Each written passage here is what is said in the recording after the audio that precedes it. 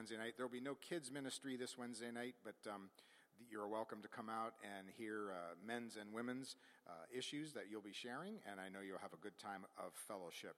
Praise his name. Ephesians, the 6th chapter. We're continuing on, and in this 6th chapter, finishing up this wonderful letter to the Ephesian church, and we are starting in the 10th verse is where this whole section begins, and we are down here to verse 13 and 14 and 15 and 16 today, as I believe is where we're at.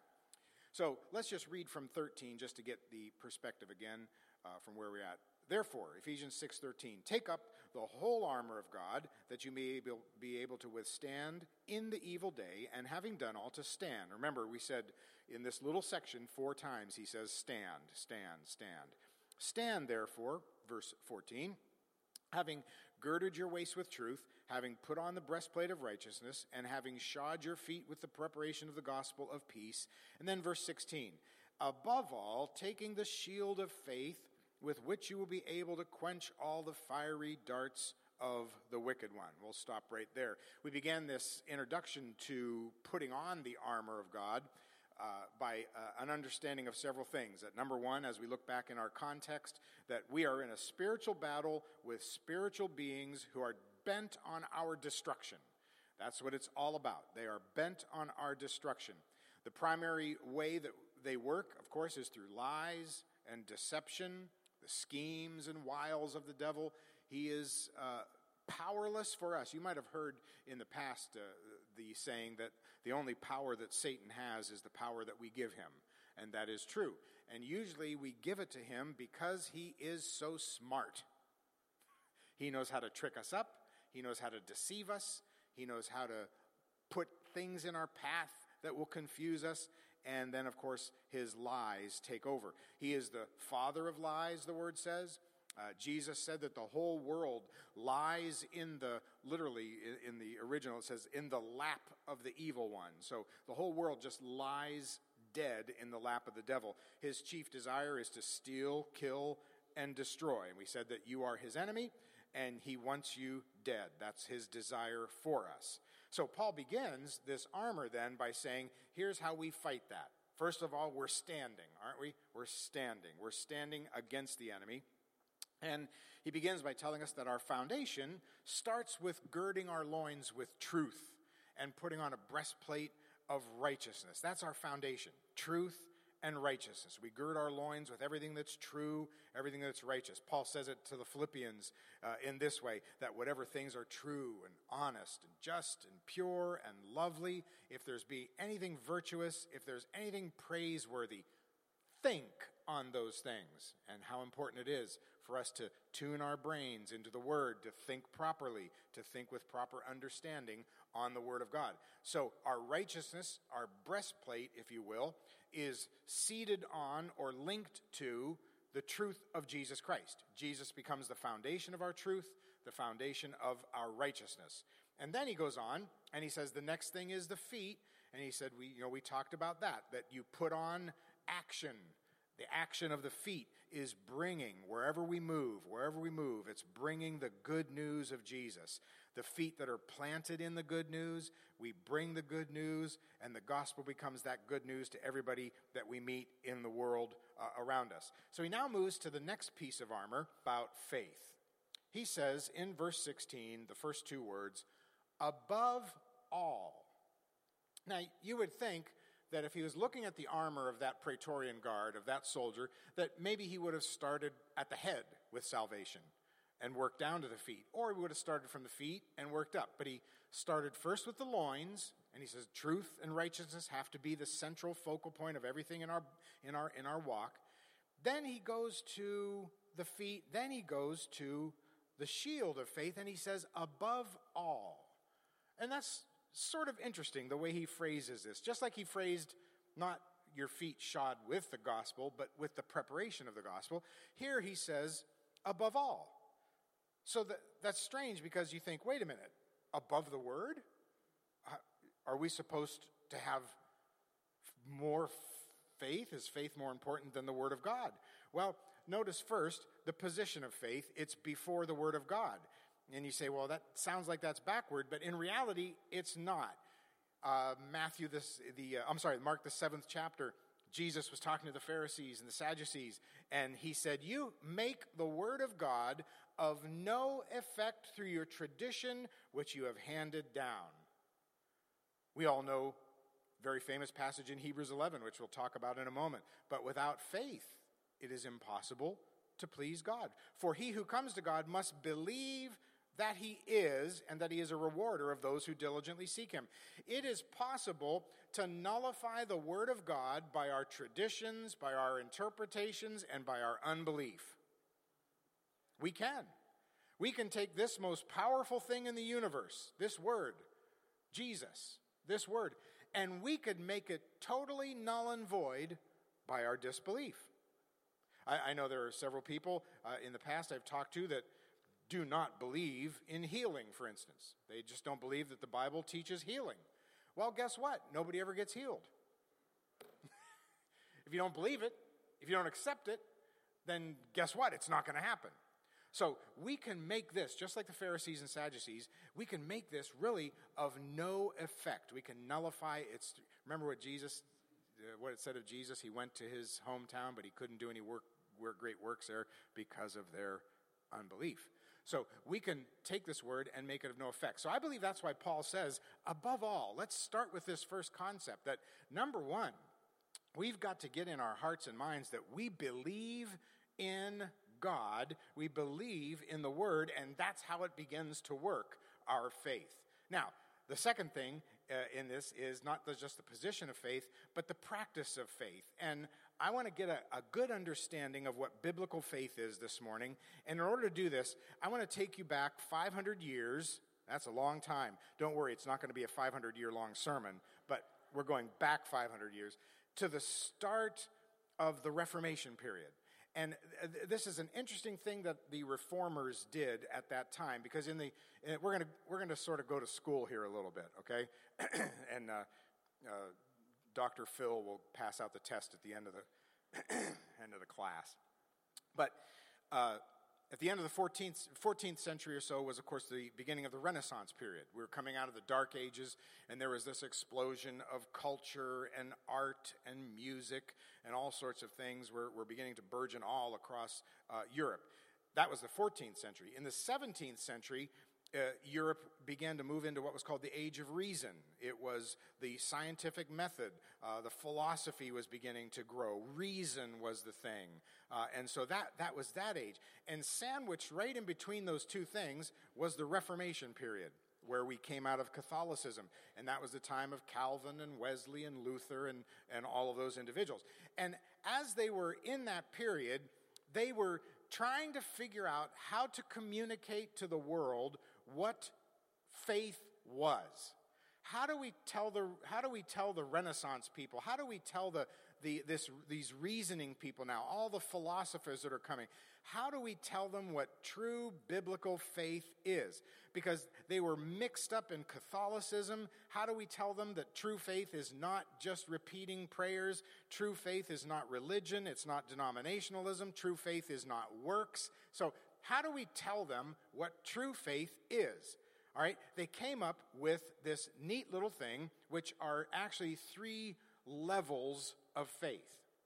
And they did it in the Latin. It was notitia and assensus and fiducia. And we'll get to those in a minute. But the 3 levels literally in English are data. They started with data, D-A-T-A. They started with data. And the second one is mental assent. Mental assent, that's the next level.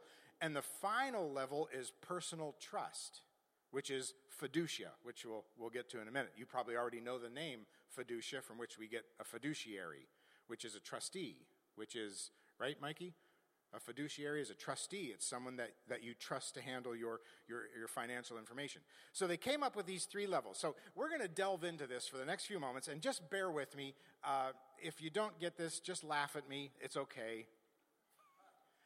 But they said, for faith to begin, it starts with data that you see around you. Paul puts it this way in Romans 1.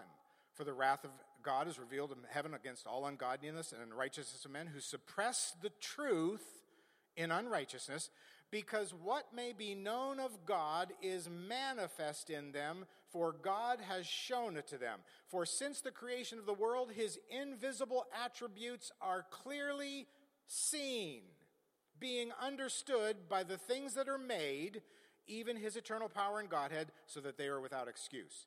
In other words, the foundation of this first step of data is you look at the trees, you look at the mountains, you look at the ocean, you look at your body and the way it was shaped and formed. You look at everything, and if you are honest with yourself, you're going to say, there has to be a God. There has to be. You look at the stars tonight, and you realize there has to be a God. Somebody had to make all this stuff. You realize from the data, Paul says, everybody knows that there is a God just by opening your eyes. Look at the baby that is just born. How did that happen? It's amazing. And look how the baby grows. And look at it. It's amazing. We know there is a God. Hebrews, the 11th chapter. Now faith is the substance of things hoped for, the evidence of things not seen. By it the elders obtained a good report.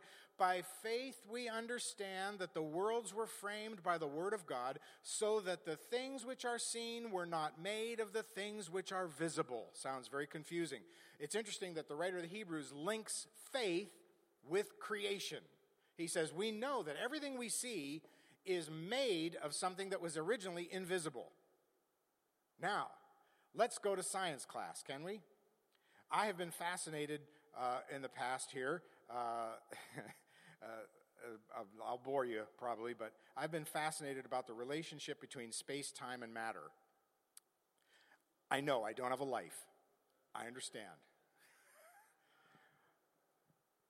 But there is a fascinating relationship between space, time, and matter, and I'm going to do it very simply because I'm a simple person too, so I'm sure if anybody sees this, any physicists see this, they'll probably laugh hysterically. But it's true. Albert Einstein came up with this first. He says you have to have space, matter, and time all together at the same time. You cannot just have space, there has to be matter. You cannot have matter, there has to be space. If I'm holding this microphone, it's matter, right? And it's taking up space. There is also time involved. And he got into the whole thing about how matter bends time. Gravity through matter bends time. So he said there's a relationship. You have to have all three in order for anything to happen. Now, follow me. Stay with me. Physicists now come along in our present world, and they say, of course, the laws of thermodynamics, they say matter can be neither created nor destroyed. So they say that all the matter that you see in the universe, everything, every galaxy, every universe, everything that you see, everything you can touch, taste, and feel, everything was already at creation in what they call the Big Bang, right? It was a primordial ball of matter that was extremely dense and extremely heavy. It was just sitting there. But remember, there is no time, space, or matter, but yet it was sitting in nothingness. So the ball was sitting there in nothingness. Then they say, one of the other laws of thermodynamics is that any body at rest stays at rest unless an outside force acts upon it. So if this pulpit has been sitting here, and it will sit here until I move it, anything that is at rest remains at rest. So they say that at a certain point in time, that extremely dense ball exploded into all the universes that we see right now. Now, here's the question. It was Thursday afternoon at 1 p.m. The ball was sitting there. It wasn't really Thursday at 1 p.m. I'm just using that as At 1 second after 1 p.m., the ball exploded, and here we are. The big question is, what was the outside force that acted on the ball that was spaceless, timeless, and immaterial, that acted on the ball to make it explode? They do not have an answer for that yet. They're looking for it. They're calling it the singularity. They're calling it string theory. They're calling it quantum this and that. They're trying to find out what that was. Well, guess what, folks? We know who the spaceless, timeless, and immaterial person was. That person was God. It's so easy to understand when you just accept it. Now, I don't know all the ins and outs. I don't know what the ball was doing. I don't know how it got there. But all I know is that he was the one that started this whole thing. Had to. You know what's interesting about this? Aristotle it was an atheist, and he said, I cannot ever admit that there is a God, so I will say what caused the universe to come into being was the unmoved mover. Isn't God just easier to say? Shorter. There was a thing that started this whole thing, but I don't know what it was. It couldn't possibly be God. So I'm going to call it the unmoved mover. How about the moon? How about the moon, right? The moon. In a recent article from space.com, very interesting, this scientist said the moon is unique in our solar system and may be unique in the entire universe. It is 400 times smaller than the sun, but it is exactly 400 times distant from the sun. So that creates something that does not happen in the rest of our solar system. It creates a total lunar eclipse. No other places that happen. When the moon moves between us, because of its perfect distance from the sun and its perfect size relationship, it totally blacks out the sun, and it's the only place where there's a full eclipse. How about this? The moon does not rotate. Other satellites rotate. The moon stays the same. No one has ever seen the dark side of the moon, except for the astronauts, but it was dark. No one sees anything. The face that you see is the face that you will always see. It does not rotate. And it does not rotate, and at the same time, its tilt direction is exactly 23.5, close enough to what the Earth is, so that the moon helps to maintain the orbit of the Earth, and the moon does not rotate as it spins, so the gravity holds our tides, right? And this scientist said, I'm not lying to you. This scientist said, I could get the quote for you after church if you want it, I'll find it. This scientist said, it's almost as if the moon was purposely placed there.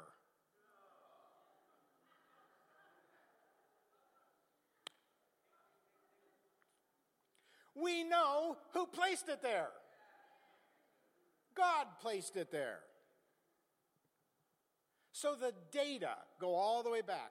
So the Reformation fathers said, if you start at the data, you will begin to have faith in a supreme being.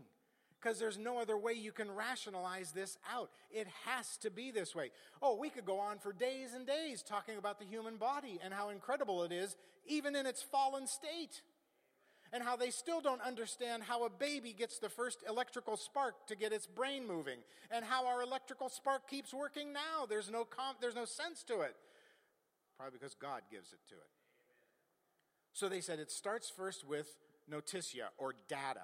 But they said, that's not saving faith, though. That's not faith in Jesus. That's just the first level where you come to see that there is something bigger than us. Then they move to the second level, and it's called mental assent, and that is a census. And that means that you accept the truth as a fact, but it's all mental. So, for instance, I could say to you, do you believe in George Washington? And you would probably say, well, yeah, I do. Well, have you ever met him? No. Did he ever write a letter to you personally? No. Do you have any of his documents? No. But you have mentally assented that there is a George Washington. So that's the second step. And that's the Aristotle step, the unmoved mover. But he couldn't get to the next step of faith, and that's what we want to get to today. The next step of faith is the armor of faith. The next step of faith is personal trust in Jesus. But as an aside, realize that about 80% of America is stuck at the second level. Do you believe in God? Oh, yeah, I believe in God. Yeah. Do you believe there is a God? Oh, I believe there's a God, yeah. Well, what's his name? Buddha, God, I don't know, whatever. Gus, I don't know. But there's a God, yeah. they're stuck at the mental assent. So the Reformers said that's still not saving faith. That's not the root of faith that we're talking about. So you say, well, what is the final stage of faith? And they say it's fiducia. It is coming to trust in Jesus as your Lord and Savior. You say, you know what? I see that there's a God.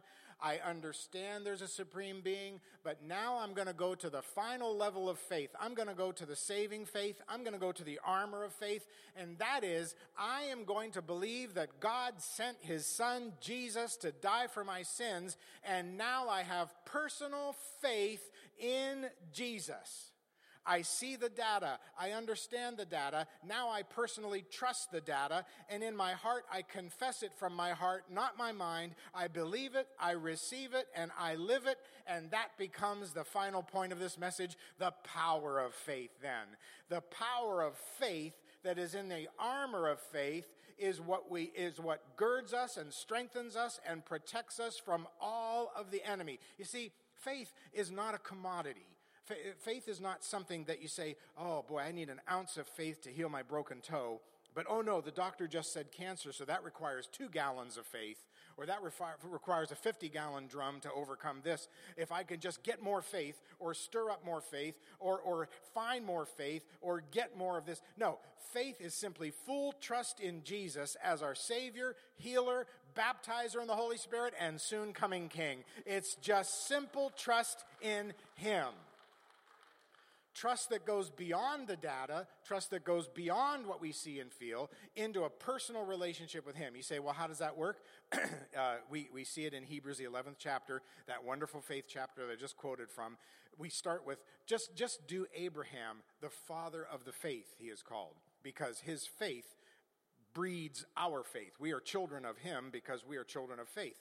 So Hebrews, the 11th chapter, the writer says, by faith Abraham, when he was tested, offered up Isaac.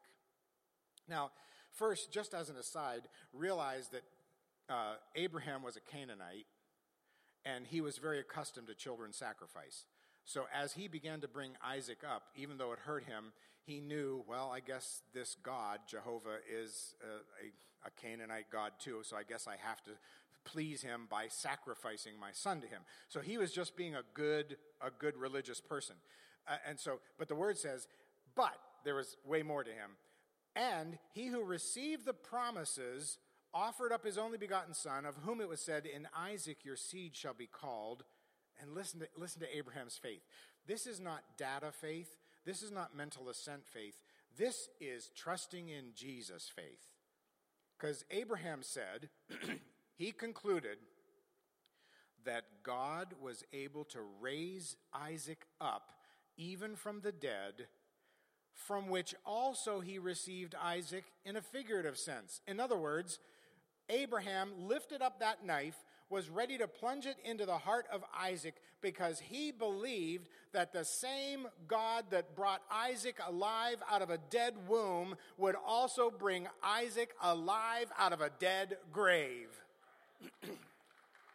He said, I believe the promise of God.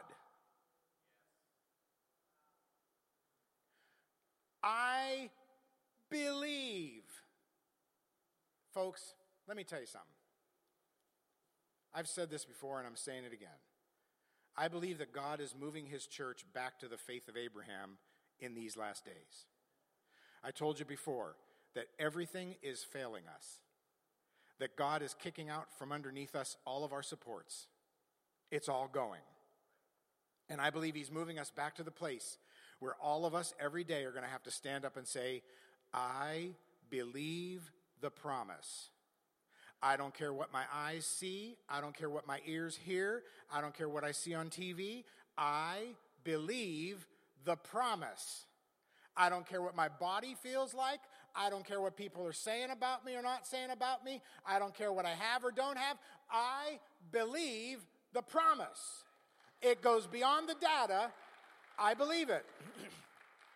When every scientist proves that there is no God, I will believe the promise. When every government finally outlaws every Christian concept, I will believe the promise. When they burn the last Bible, I'll believe the promise. When the next wave of sickness comes, I'll believe the promise. When the next vaccine fails, I'll believe the promise. When the doctor says no hope, I'll believe the promise. When the economy fails, I'll believe the promise. When the job ends, I'll believe the promise. When the bank account is empty, I'll believe the promise. When everybody who said they loved me leaves me, I'll believe the promise. When everyone lies, I'll believe his truth. Let God be true and every man a liar. Because I'm wearing his belt of truth. And whatever else is out there is a lie. This is the only truth that I have around me. You say, okay, well, what does this have to do then with the armor? And what does this have to do with the shield of faith? The shield of faith is the trust that we have in the Word and in Jesus to say, everything that comes my direction, if it's a lie, my trust in Jesus is going to quench that fiery dart. If that thing comes at me and I look at it and say, that's a lie, all I have to do is just stand there and look at it, and my faith, my trust in Jesus, not something I stir up, not something I try to, I'm going to be a faith in God, I'm going to repeat this scripture. That's not that. It's just simply saying, Jesus, I trust you. I trust you. and when the dart comes, you're going to have to quench it. I trust you. I trust you in the midst of every lie. I trust you in the midst of every deception. I trust you in the midst of all the falsehood that surrounds us. I trust you. I believe the promise and not what I see. And the more we fill ourselves with these promises, isn't it true that the more we fill ourselves with these promises, the more fiery darts will be quenched without us even knowing it? Isn't it wonderful? You could be victorious and not even know you fought the battle. You could be victorious in Jesus and not even know there's a war going on. Because you're just simply trusting him. There is a simplicity, and can I use the word, I don't mean it to sound this way. There is a simplicity and a stupidity in faith. Stupid comes from the Latin word stupere, which means to be in a stupor, which means that you're not really fully concentrating on a particular thing. I don't know. I think more and more in these last days, I think we need to fall into a Holy Ghost stupor. Where we're in the Word. Oh, did you hear what happened? Oh, I don't know. Yeah, I'm in the Word, man. Did you hear there's no more food in America? Oh, I don't know. I've been eating. I don't know. I open my cupboard and there's food there all the time. I don't even think about it. I don't know. Oh, they ran out of gas. There's no more gas for our cars. Oh, I don't know. I just keep going to the pump and pumping it. I don't know. Whatever, I don't know. Simple trust in Jesus, who is the author and the finisher of our faith. He is the author and finisher of our trust. It can rest in him. Let's bow our heads. Father, I just thank you for the simplicity of the gospel, that we can start this whole journey by just, as we're driving out of the driveway this morning, just look at the trees, look at the grass, look at our hands on the steering wheel, look at the eyeball that we're looking out at these things with that could not possibly have evolved. It had to be divinely created. Just to look at the person next to us, to look at the trees and the mountains and the sky and the weather patterns and the beauty of your creation and realize that you're there. We see your handiwork. And then we can assent to that. But we're so glad this morning, Father, that we can go to that final step and we could take this word of God, which has been fought for thousands of years, from Voltaire to every other philosopher who said that this would be dead, it would be gone. But yet, this word is flourishing now more than any other time in history. We could look at this word and we can trust it as our rock-solid foundation. We rest in you. We rest in you. And we trust you. And that trust becomes a shield that covers our righteousness and our truth It becomes that buckler, that shield that stops everything the enemy wants to do. Just keep our hearts tuned to that. We ask in Jesus' name. Amen and amen. Stand together if you will. I don't know about you, but I'm glad that I have that armor, and I have all of this, I believe, culminating in that new mind that has the helmet of salvation, the truth, the love, the trust in Jesus, that then permeates our minds and allows us to walk with peace and grace and assurance in the midst of a wicked generation. And how many know what the world wants is what we got? And they deserve it. They deserve to hear it. They deserve to hear it, and we need to bring it to them. So as we go in that wonderful trust in Jesus. How many are glad you could trust him this morning? Never let you down. Never let you down. Praise his name. Turn around, bless somebody, go in his name. You are dismissed.